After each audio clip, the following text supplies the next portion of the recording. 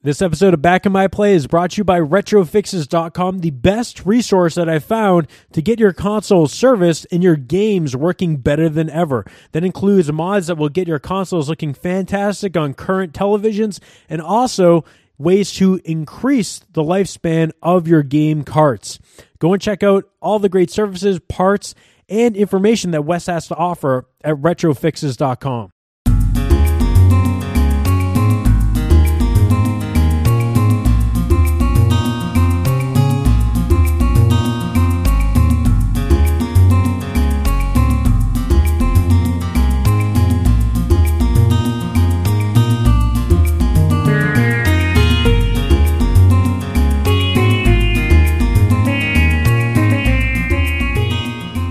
Hello and welcome back to Back in My Play. This is episode number 68. This is the long-awaited episode where I get two experts to help me triage my Japanese RPG collection that is on my PlayStation Vita. Of course, we're going to be talking about PlayStation 1 Japanese RPGs and how they hold up today in 2016, which ones you should still play, and maybe even if you're going to play them, like, here's the stuff you should probably know going into all that. I tried to do this with the 8-4 guys, and it was just beyond the beyond talk for like 30 minutes. It was not very productive. So I got two awesome people on the show. First, back on the show, this is like going to be maybe like the fourth straight show or something like that. I have Kurt Kalata from Hardcore Gaming 101.net. Kurt, how are you? Hello, how are you tonight? I'm doing absolutely great, and it's because, again, you guys are taking the time to help me with this conundrum that I have, because there's only so much time to play these 80-hour JRPGs. And also on the line, and this is almost like particularly perfect to finally get Peter Brown back on, because, Peter, you have a new show on the GameSpot podcast network, which is Airship, Final Fantasy, and beyond. And beyond. I was going to say, you guys did a whole Persona episode last week, which is awesome. Yeah, last week we tried to touch on a few series that began on the Super Nintendo that never made it to America, but then have gone on to become worldwide successes. That's right. And the show is sort of like a partnership with Alexa Ray Korea, who's currently out due to a minor injury. So I'll be carrying the show forward until she's back. But okay. Thank you very much for having me.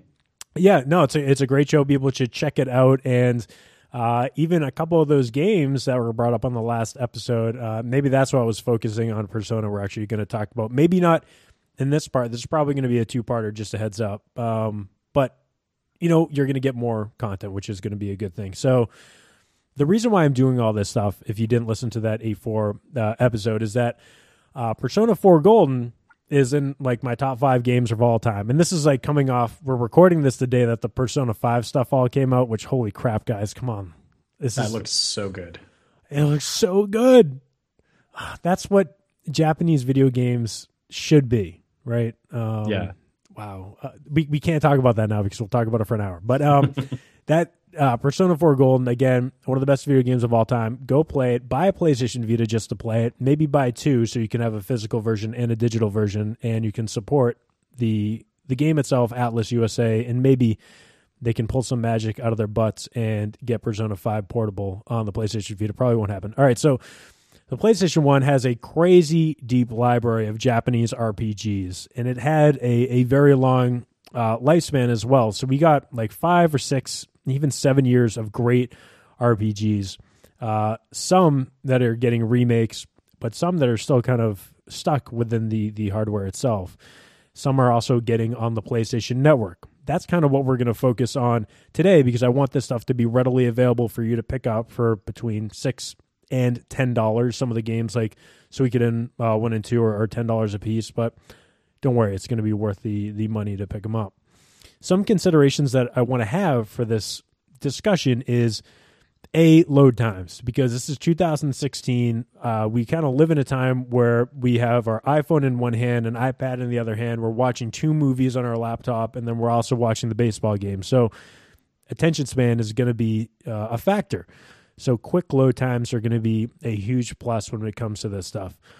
Also, we're going to leave Final Fantasy out of this discussion. And we're going to do that because I think that is a whole different thing. Like Final Fantasy 7, 8, and 9 is a whole different discussion for another day. I want to kind of focus on some of the games that may not have sold as well, or may just not have the I don't know, the name of Final Fantasy to help them out.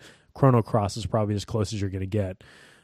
So the last thing I want to mention is that, Kurt, you've actually done a ton of work on this stuff already as well. I hope you don't mind kind of rehashing some of that stuff for today. Oh, no, it's cool. Okay. So again, if you want even more in-depth stuff, and it was actually a running joke that Greg Stewart and I did an episode on the Sega 3D Classics collection, which is actually collection 2, but it's really part 1 here in the States, where we did a bunch of research, and of course, most of our stuff went to hardcoregaming101.net, because that's just the way it is. It's a great website. So let's take a quick break.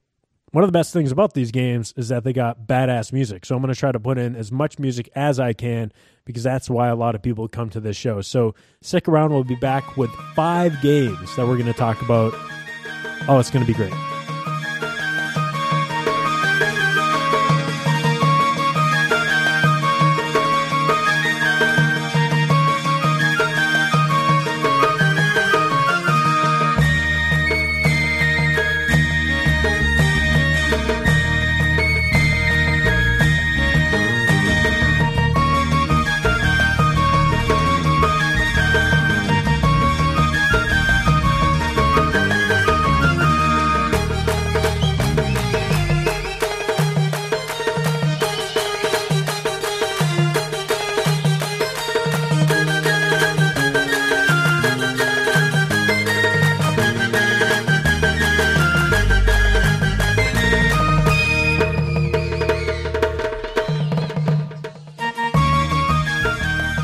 Hey everyone, I just want to take a minute to talk to you about retrofixes.com and the great services and products that Wes offers over there.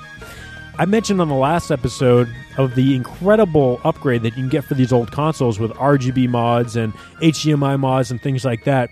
But maybe the most beneficial console that you can get from a video output modification is that Model 1 Sega Genesis, where he can actually mod it so it has an S-video output. That's going to give you a much better picture than the horrible composite output that the Sega Genesis gave us. So go and check that out. And also, those old video games, you want to revitalize those as well. Some old video games have a battery backup save on them, and those batteries are dying right now. He can actually replace those batteries with a brand new one, so you can get like another 10, 15, 20 years out of those games, and you can maintain those saves. That is really, really huge for those old RPGs that you have from your childhood. Those games that require saves, those are huge. Also, if you want to do this stuff yourself, he gives you the instructions. He has a bunch of great articles up on the website that talk to you about what you can do and how to do it. So if you want to order the parts through him, you can actually do it yourself if you're a little bit more adventurous than I am. So go and check it out. See all the great stuff that he offers over there. And also take a look at just the general restoration, like tune-up, audio upgrades for your NES, which, you guys, those NESs sounded really rough. Like the audio output is not super clear. Go and check those out, and even revitalizing your old controllers. I'm even going to mention this. Sega 32X. Maybe not the best console of all time, but I know you guys love it. You can get an S-video and a composite and stereo mod output for that as well. He has so many great services on there, and I just love recommending them because I'm giving Wes a bunch of my money to bring my consoles up to date, and it's the best investment that I've made just to make my life easier and to make these games look as good as they possibly can on original hardware.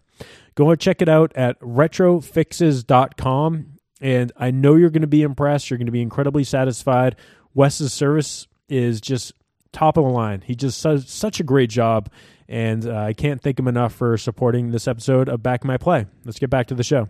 Okay, the first thing we need to talk about is Suikoden 1, which came out on in December 1995 in Japan, and then we got it almost a year later in November 1996. This is the time when localization kind of was always going to take a year, if not more, for it to get from Japan to the West. So, Kurt, I knew we were going to have to talk about Suikoden 1, and this is something that a lot of people have recommended to me, and I kind of ran out of steam on it. But how do you feel about this game? Suikoden 1 is okay. Like, it was a game that I played, and it didn't really catch me that much either. And it wasn't until I played Suikoden 2 down the line, which I think is a much, much, much better game, that I still went back to it and sort of played it, and it still didn't really grab me. I mean, on a broad sense, I don't think you really need to play it. It's not a bad game, but it's kind of short, and it's very much, an early PS1 game. But at the same time, it's all 2D, so it's not nearly as aged as some of those other games. Let me ask you, so you definitely don't think it maybe holds up as well as some of the other stuff today, or maybe it does even more because it's 2D and not having to deal with polygonal graphics. It's just like everything good about it, Suikoden 2 does much better. Peter, what do you got for me? So I have never played Suikoden at length, but I did buy it when it came out. I was young, owned a PlayStation. I was hot off the Super Nintendo with RPGs on the mind. And Suikoden it appeared to be very stiff to me. Coming off playing something like Final Fantasy, I think I'd played 6 by then.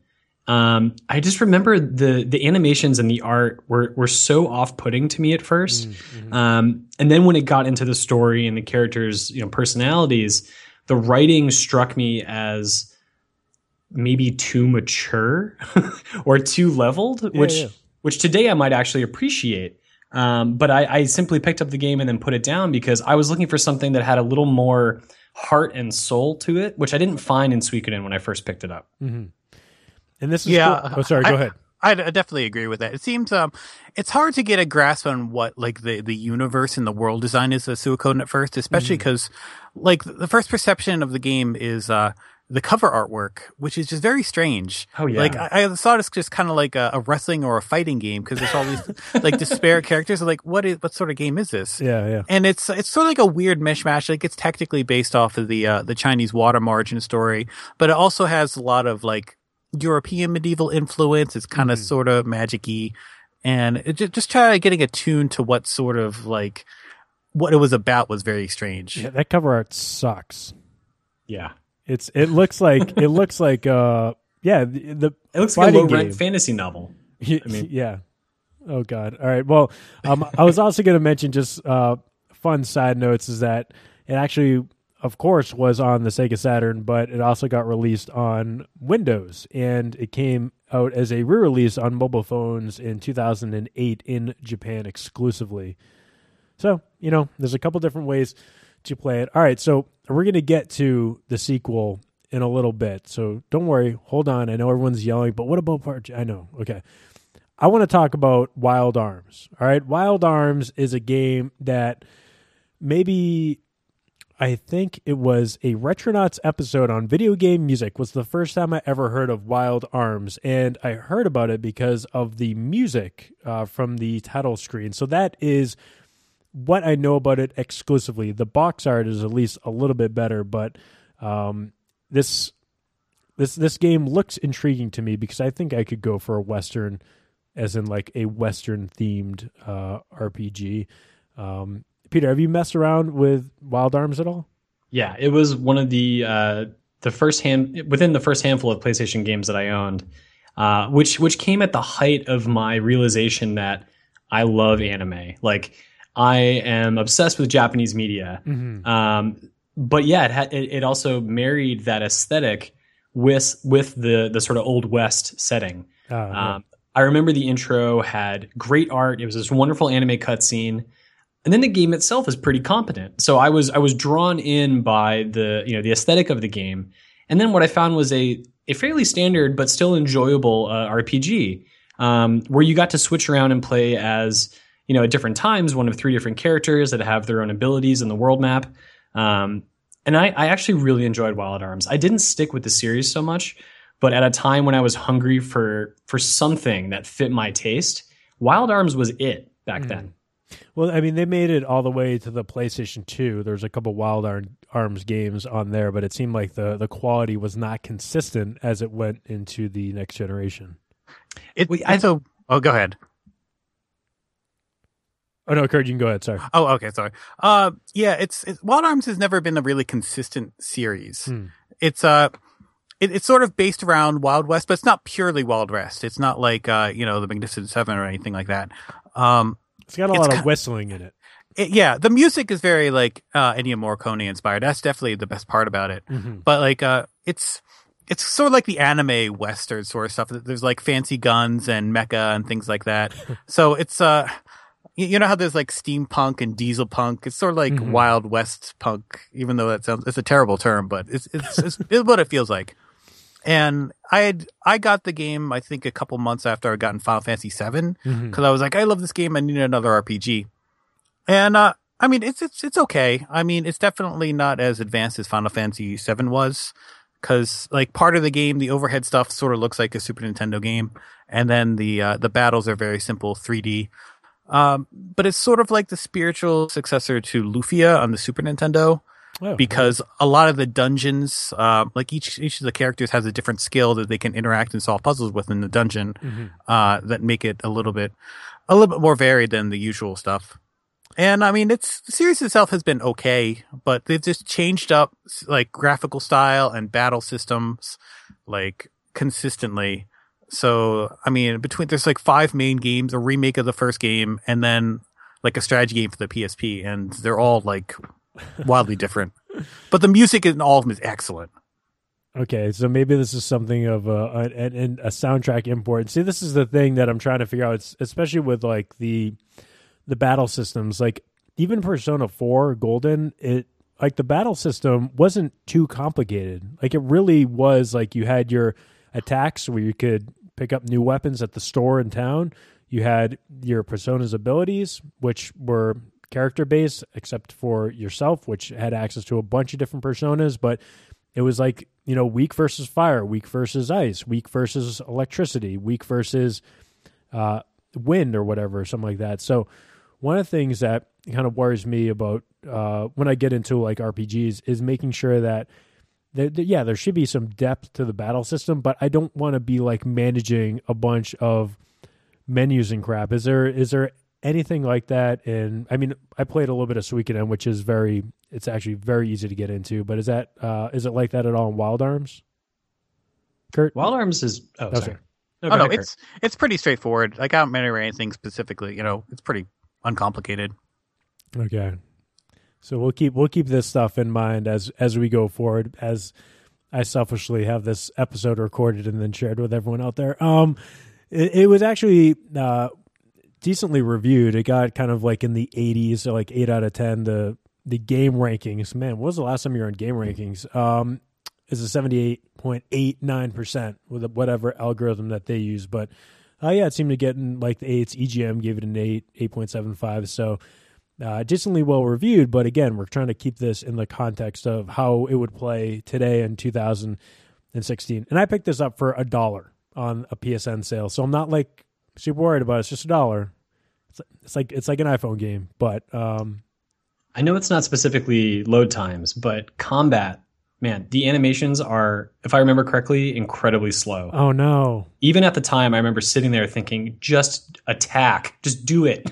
Right, okay. Just sitting there waiting for my character's moves to finish, which is something I think people should consider because, that feedback loop, oh, man, it just takes forever. Well, I mean, I've even had that playing Final Fantasy IX where I'm like, punching in a bunch of inputs and you're just waiting for animations. Like, that's not what I'm here for, guys. Like, the animations aren't that good. That game is so slow. I know we're not talking about Final Fantasy IX, but like that's the game that like almost everybody seems to like almost agree on as much as it's possible to a Final Fantasy game. Mm-hmm. But it's too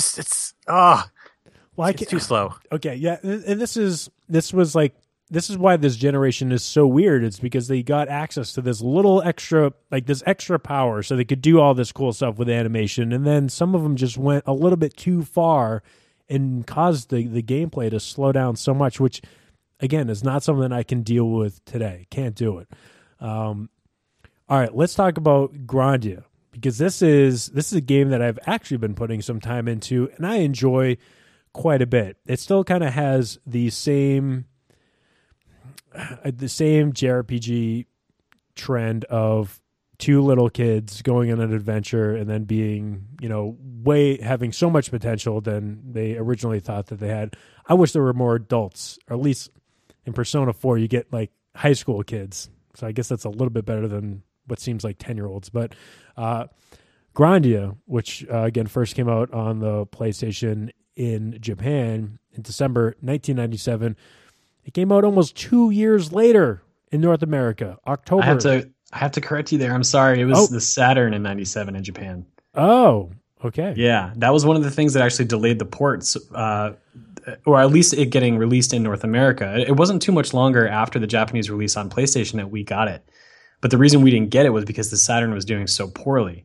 Oh. And, and there wasn't enough support truly to justify that port. But then once I believe Game Arts worked with ESP, or maybe it was Sony, to get it ported over, that's when we got it. You're totally right.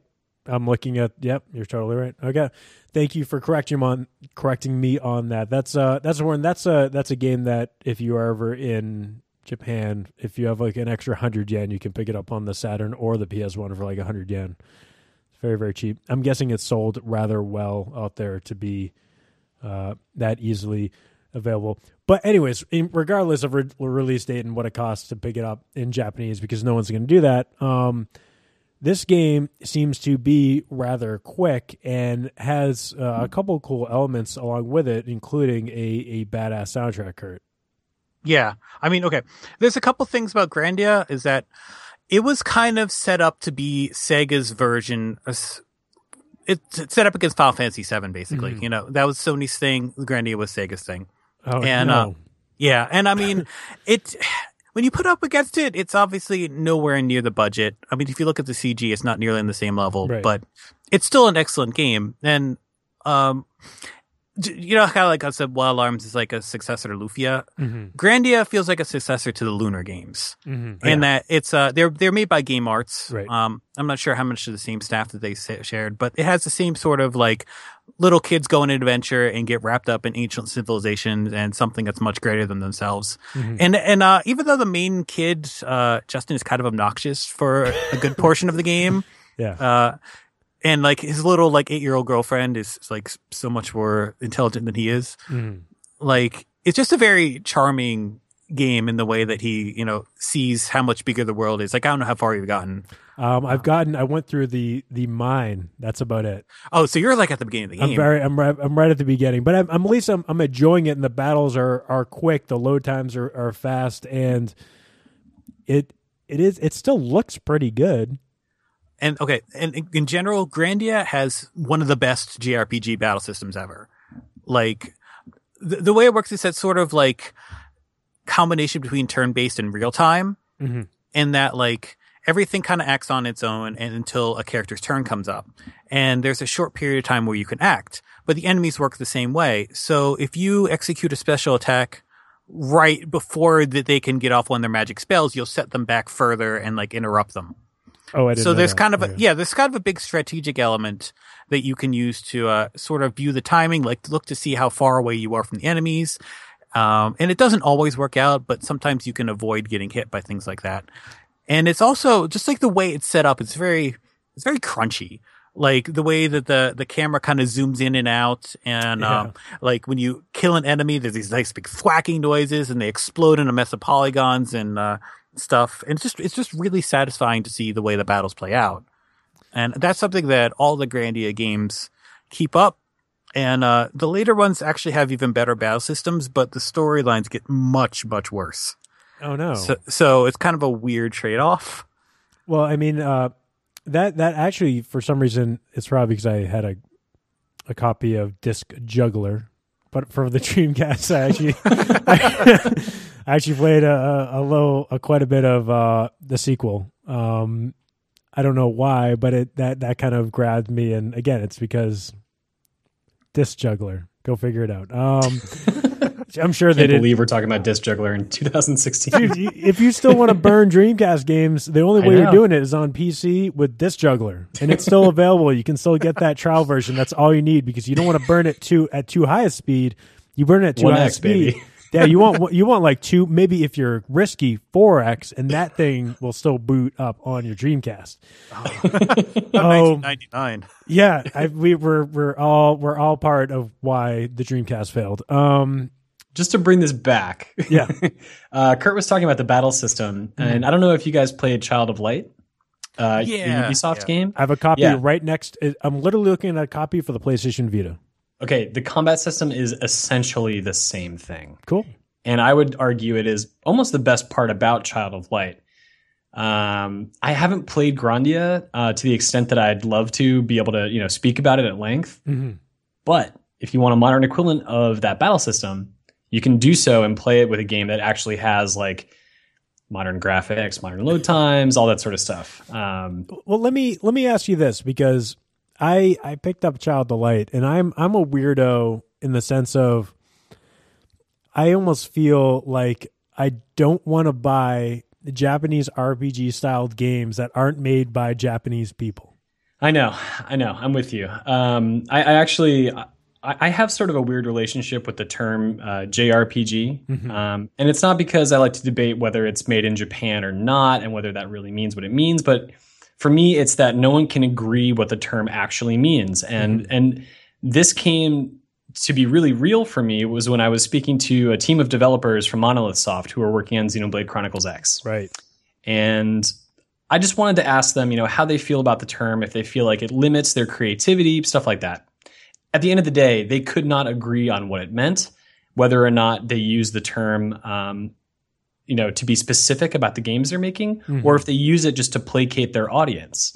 So I have a real problem with it, but I agree with you, though. Like, there's something about buying a game such as Child of Light that is meant to mimic the qualities that are so embedded in the development culture of Japanese studios.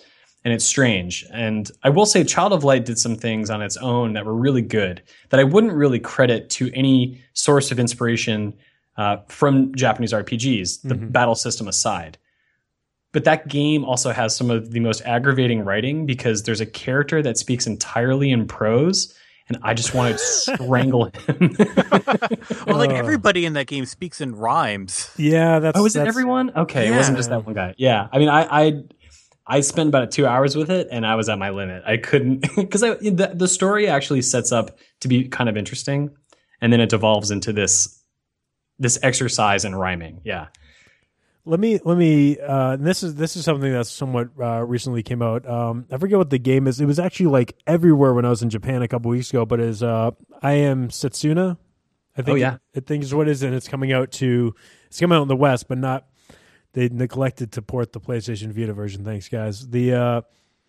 Isn't there like the developer is actually like called like JRPG Maker or company? Tokyo RPG Factory. Tokyo RPG Factory. So, which is like the most cynical title for a studio in my mind. And you were talking about this on your show too, and I remember when they were announcing this stuff, like it was all about trying to recreate the magic of like Chrono Trigger and stuff like that. Yeah, which I think is kind of a misguided approach. I mean, I don't make games for a living. I only critique them and play them for fun.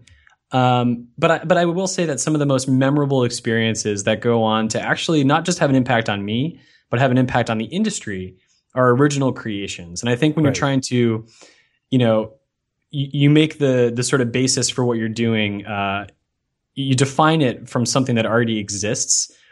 You're essentially taking a step backwards in a way because you're removing part of the soul that makes some games feel really special. But I'm still looking forward to it. I wish that the company wasn't like, we are Tokyo RPG Factory. Here's our Chrono Trigger clone. It just seems like they're being so blatant about it. They like money. They do. I mean, to its credit, the game looks really good. I'm very curious how the story will deliver. I think they're going to get the combat down and all that. Yeah, and the art design is going to be great. Hopefully, the soundtrack is good. But if the soundtrack's dope.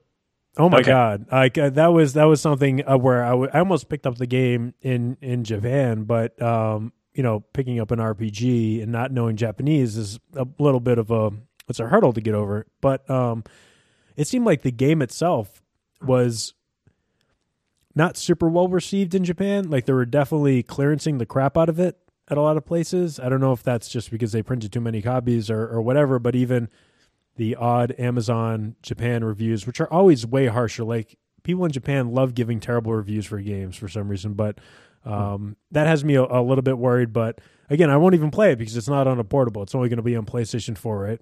So, yeah. I mean, okay, look at something like Persona 5. We're going way off the topic here. Actually, you know what? Let's have the Persona 5 minute.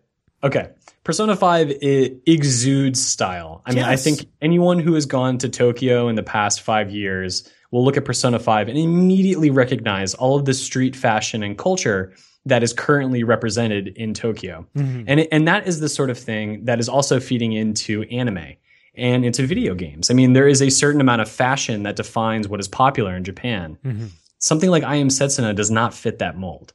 Right. Persona 5, on the other hand, is the mold. Like 100%. Yeah. I can't wait. Honestly, I might buy a PlayStation 4 just to play that game. Well, it'll be on PlayStation 3 as well. Yeah, so my PlayStation 3. And if I'm going to play it, I might as well play the best, super 1080p, 60, I don't know, whatever it's going to be. I don't know.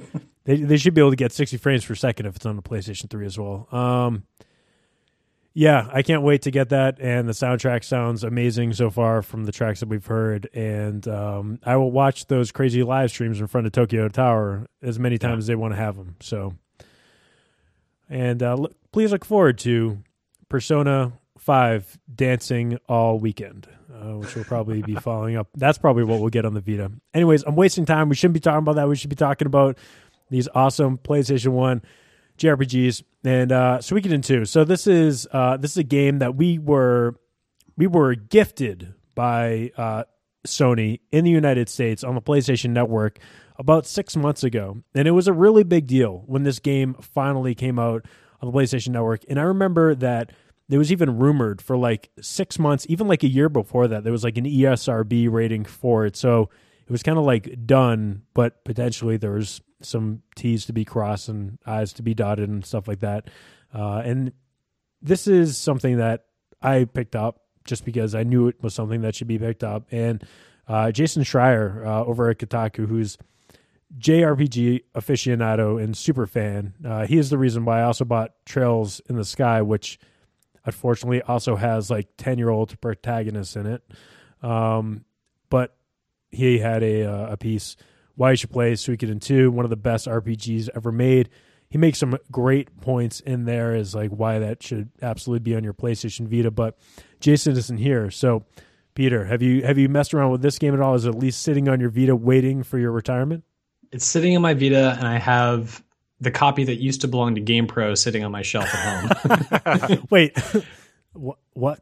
Did you just like buy that at like a yard sale? No. When GamePro shut down, one of my coworkers used to work there, and they were basically like, "Here's the library." They just opened the doors and let the staff just. Yeah, man, and I wish I was working at GamePro.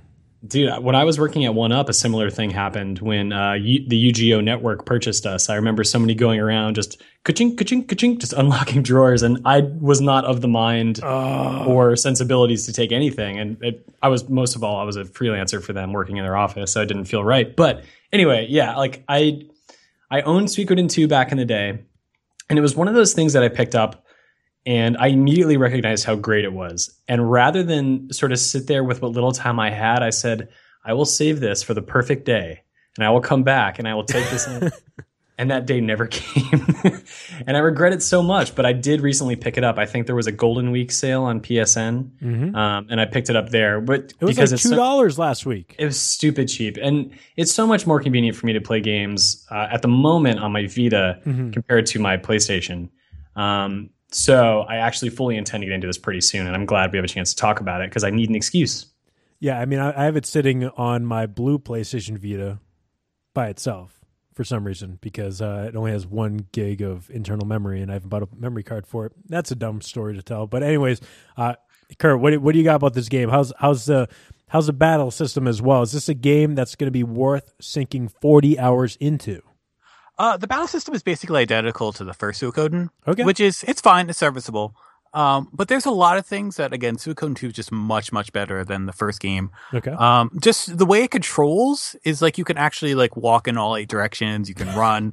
The character artwork is much, much better. And the story starts off a little bit better too, because it's about like 2 boys that are best friends. And through like a matter of circumstance, they get caught on opposite sides of a war. and both of them end up working their ways through the ranks until they're eventually like leaders of the armies, until they have to face each other as best friends or former best friends on the battlefield. This is like a Fire Emblem story. Yeah, but it's much, much better than any Fire Emblem story. Whoa, okay. I don't hold Fire Emblem stories in high regard. So I agree. Yeah, That's okay. But it has the reason why you might still want to play Suikoden 1 is they all take place in the same universe. Mm-hmm. And even though they have separate stories, there are recurring elements to them. Like, two of the supporting characters, these two guys named Flick and Victor, mm-hmm. and they were also in the first game. So you get a little bit more context on certain background stuff if you play it. But again, like the first Suikoden is pretty short. And the second one is also not very long. I think I remember beating it in like 20 some hours. The problem is though, in those games, like there's 108 characters that you need to get. Okay. This is what has kind of caused me to pause before playing this game, because that sounds like Pokemon type, lot of work. It's not like you need to go out and necessarily grind stuff. And over the course of the game, you'll automatically find like at least half of them, I think. Okay. The problem is, though, if you don't find all the characters, you get a really shitty ending. And I remember getting there and just was like really depressed at this bullshit. So once it's I like beat everyone dies, like your best friend like died in a house fire, not even in a war. It's not that bad, but it was just completely, it didn't even make sense. Okay. So I immediately went out, I bought a Dex drive, which is a thing where you can download to save games from the internet. Because I didn't want to play the whole game from scratch, because they are missable. So if you go past a certain point and you miss one, then you're screwed. You'll never get it. Oh, no. So I downloaded a save game right at the end, had everything to beat the game, and the ending was monumentally better. So that is a game that if you're going to sit down with it, you should definitely have a FAQ that tells you where to get everybody. Or if you don't have a Dex drive, you also have YouTube. Yeah, and I think you could actually... I'm pretty sure you could do it with the PSP. That you could download the save games. You can totally do that, and then drag and drop it onto the memory card. Yeah, if that still works with the Vita, then you might be able to do that cheaty sort of way. But yeah, that was my experience with that. And though the localization is also not so good. Not so much the writing, which is not terrible, but it's really buggy. Like there are these strategy type battle sequences, and one of them, like music doesn't play. There's music that's just missing. There's a couple areas where the text is just like nonsense garbled stuff. Like I think I remember hearing an interview with the localization team that I think it was outsourced to, and like Konami just did not give them the resources that they need to make a good translation. So it's really unfortunate, because it's a really, really cool story. All right, that's shooting up to the top of my list right now. That's at actually Grandia is at the top of the list right now for me right now, and that is number 2. Peter, do you have like 5 or 6 more minutes? Oh yeah. Talk about one more game. Okay, we're gonna do one more game for this segment, for this episode, I should say, and that is gonna be. This is a game that I've kind of wanted to play, and I haven't finished Chrono Trigger yet. I've like gone through it. I know. Okay. All right. Oh my gosh. All right. Chill out. Okay. So I've gone like 15 hours into the game once. I went 22 hours into the game once, and then like I would just put the game down and do something else because like Uncharted 3 came out, so I had to go play that. And then when I came back, I was in that time room with all the different time portals. I didn't know where I was supposed to go, so I tried, and I started a new game and like got like 6 hours in on between my flights and back and forth from Japan. So it's like restarted. All right. So are you playing it on your Vita or on your 3DS? DS? Okay. Well, yeah, DS. And I actually bought like a second copy when they were $15 2 weeks ago or whatever, which is ridiculous. Me too. I mean, why not? $15. It might as well be free. I don't care. So we're rich. Who cares? $15 for a game. And this is coming off. This is another episode that I want to do later, is like now that DS carts are no longer being produced, like, hey, here are the games that you should probably pick up before. Like, I just bought a copy of Infinite Space. Oh, you too? So did I. Jesus. All right. The reprint, right, from Canada? Yeah, I got my copy yesterday because a game that I will probably never play. But all right, well, I bought that game back when it came out, and I think I played for 5 minutes. I could never make us any heads or tails of that game. Well, I mean, the thing is, like everyone said, might be nostalgia for a DS game now, but everyone's saying, like, oh, it's like one of the top 3 games on the DS. You have to pick it up. And since... I don't all right, I know, it's the internet. So I picked up that, and I picked up a copy of Persona 3 Portable so I could have a physical version of that because I love that. That was my first Persona game. Anyways, hey, Chrono Cross. So Chrono Cross is something that I have quite a bit of experience with the soundtrack because I've had the soundtrack CDs for a couple of years now, and I listen to them like all the time when I'm doing work because the soundtrack is it's unlike the top 5 video game soundtracks of all time, probably. I'd agree. I totally agree with you. And now there's the part where you have to actually play the video game, which some people have told me that it is still incredible. It is a must play. And then some people say it is so up its own butt, makes no sense whatsoever, and should not be played because it will ruin your experience with Chrono Trigger, which, preface, if you're a person that says this new sequel or this new remake of the franchise will ruin your memories of the previous game, your brain is totally messed up. You should probably go seek some help because it's not going to mess with your memories whatsoever. So Chrono Cross, available for also $10, has Square Enix tax on the PlayStation Network, but it is $9.99. Kurt, Chrono Cross. After I play through Chrono Trigger, should I go into Chrono Cross in 2016? Yes, but okay, and tell me exactly what's up. So, again, part of this is knowing what you're getting into. Chrono Cross is an excellent game that has the misfortune of being related to Chrono Trigger. Okay. Because it's not really a sequel. It's like, how do I say this? It's like fan fiction written by the original developers. Yep. Jesus. Yep. So the original Chrono Trigger was a joint production between the guys who do Final Fantasy and Dragon Quest. Mm-hmm. So it's mostly Final Fantasy, but it still has like the Dragon Quest sort of feel to it and how it's paced. It was the Dream and Team. The story structure and the Akira Toriyama design. Mm-hmm. Chrono Cross was designed entirely by the Square part of that team, and they had previously made Xenogears.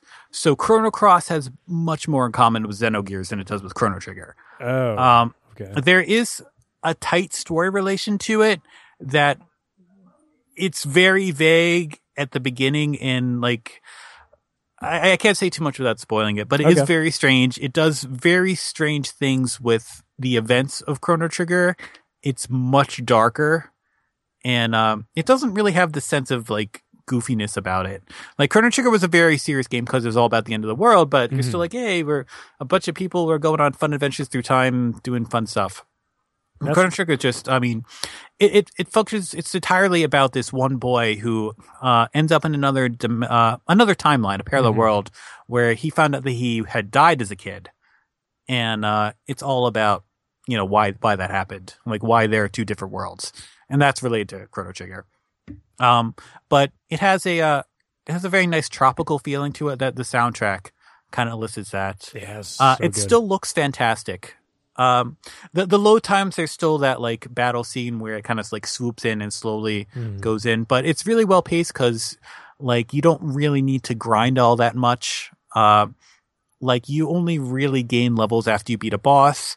You can run away from any boss fight in order to like, change your configuration of your attacks and stuff like that. No way. It's a very modern feeling game. And like, as far as like the characters in the battle system, I think it is much better than Chrono Trigger, which I think was just a very, very basic standard JRPG. But it is like the entire game takes place in this like tropical archipelago, however you say that word, and just like switches between dimensions. So it doesn't have that same epic scale. There's no time travel. There's like 40 or some different characters, and almost none of them are really developed all that well, and some of them are just really weird. But the story, like I was so excited for this game that I had imported it back when it came out, and I didn't know like any Japanese at the time. So I was just trying to puzzle together what was happening. I bought the Japanese Ultimania guidebook to get into conversations like, what happened about this, and like review the timelines and stuff. And like, if only this were in English. Then when I bought and played it through in English, it only like barely made more sense. Oh, jeez. So it does if you like sit down and map it out and think about it. but it's definitely very confusing. And the same thing with Xenogears. It was like barely finished. So at the end, it kind of like just is very hurried and rushed. Oh, geez. Well, we're going to talk about Xenogears on the next time we get back and talk about this. Peter, thoughts on Chrono Cross? You guys aren't getting me super pumped to play it. I mean, it's very up and down right now. So, okay, it's I will say it's like one of the least cohesive games from Square Enix, from Squaresoft at the time. But for me, what I really enjoyed about it was a lot of the things that you guys have already described. The soundtrack was impeccable. But the tone and the atmosphere of the game was the antithesis to Final Fantasy VIII for me. Final Fantasy VIII was so dour and in my mind very boring in terms of its settings. It felt really uninspired.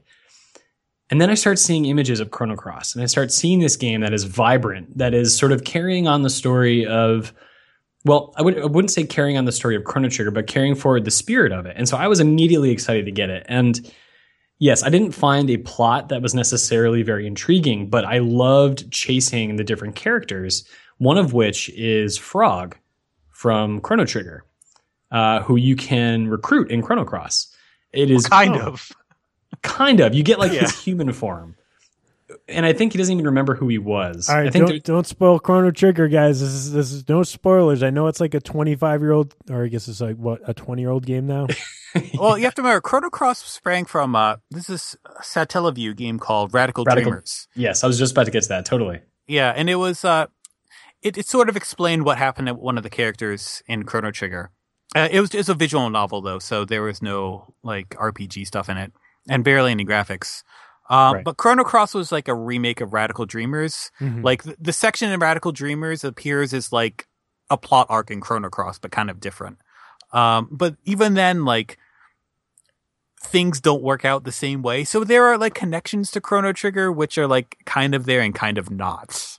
Yeah, like I think Luca makes an appearance at the end, depending on what you do. One of them might be Magus, but not really. You know, it's very strange. Right. So yeah, I mean, like Chrono Cross for me was not like this super tight, well composed experience, but it had these little tidbits that were exactly what I needed at the time when it came out. Having tried playing it again recently, I really cannot stand the character models. Something about them, it is just like, I know a lot of things were abstract back in the early days of 3D. This felt like some weird middle ground where they were trying to do something a little bit more like in terms of like, proportions, like realistic, but it still had that just really distorted early 3D look to it. So going back to that today might be really hard. Although I will say playing it on a Vita might be the best way to do it versus playing it on the big screen, because at least then things are shrunk down and you don't really get that. You're not scrutinizing every little pixel.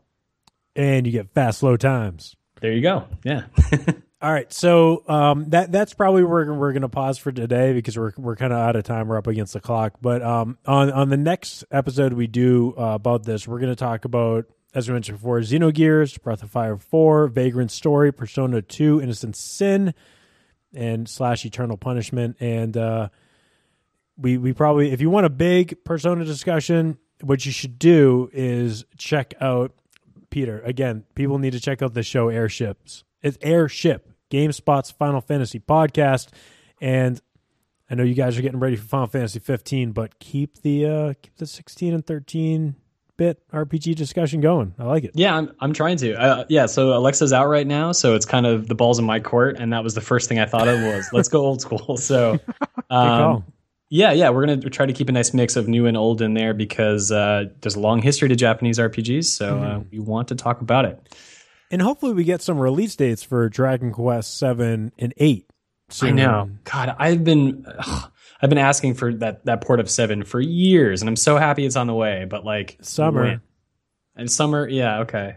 That's what that's what it says on Amazon. I mean, that's what that's what they said last E3, that's what's on. Somehow they're going to get us Dragon Quest 7 and 8 in the same year, and I don't know who's going to have time to play both of them. I've been waiting to play 7 since the PlayStation, to give you an idea of how long I've been. I feel like my opportunity is now. So, but do you have 100 hours to devote to that now? I hear the 3DS version, they speed things up because Dragon Quest 7 is a game it has a great concept, but it just drags on. And it's like the worst paced RPG I've ever played. And you really have to fight to get to the good stuff. But I hear the 3DS one, they've fixed up a lot of that. So good. It might be worth replaying. Awesome. All right. And I heard 8 is incredible. So maybe if I'll do a little bit of 7. But see, this is the problem. I got so many JRPGs to play, and the only thing that I want to play is Persona 5. All right. So that's going to do it for this episode. Again, make sure that you're checking out Peter Brown stuff at GameSpot.com. Check out the Airship podcast. Make sure you're downloading that and check out some of the back episodes as well. You guys have done a great job starting off with that show. So it is just another thing that you can have automatically download to your phone, and you can get great old video game discussion and some new video game discussion because you might actually want to know about those as well. Kurt Kalata can be found at hardcoregaming101.net. It is just an incredible resource for old video game information and still new stuff going up there every single week. Kurt, what's the latest stuff that you have up on the website? Oh, what do we put up? F-Zero. We're doing a big piece on that. What else? I can't even remember what I have planned. I need to check the schedule. Okay, it's okay. Part 1 of F-Zero is up now. I know this is going to come out in like a week or two after we record it. That's okay. But the best thing about it is that you can go to the website now, and there's going to be even more stuff. I know there was some people tweeting about the Tattoo Assassins piece today, which is a must read. Oh my God. Just must view. Go look at the screenshots for that game. Why did we not get this? It's a real travesty. And actually, Kurt, is there a ROM available of that game somewhere? Yeah, you can play it on MAME. Okay, great. All right. I might need to figure out how to do that. All right. So lots of great stuff going on there. And of course, you can check out backofmyplay.com. You can check out fitcast.network, where you can find this show and all the other shows. There's a lot of great stuff going on, and I really appreciate Patreon support. If you are a Patreon supporter, stick around, though. You're getting an extra segment, so hang out. You're getting an extra 15 minutes with Peter Brown and I talking about PVMs and other retro video game stuff. Thank you so much, everyone. I think we should turn on our Vitas. Let's go play some JRPGs until we're back next week. Take care.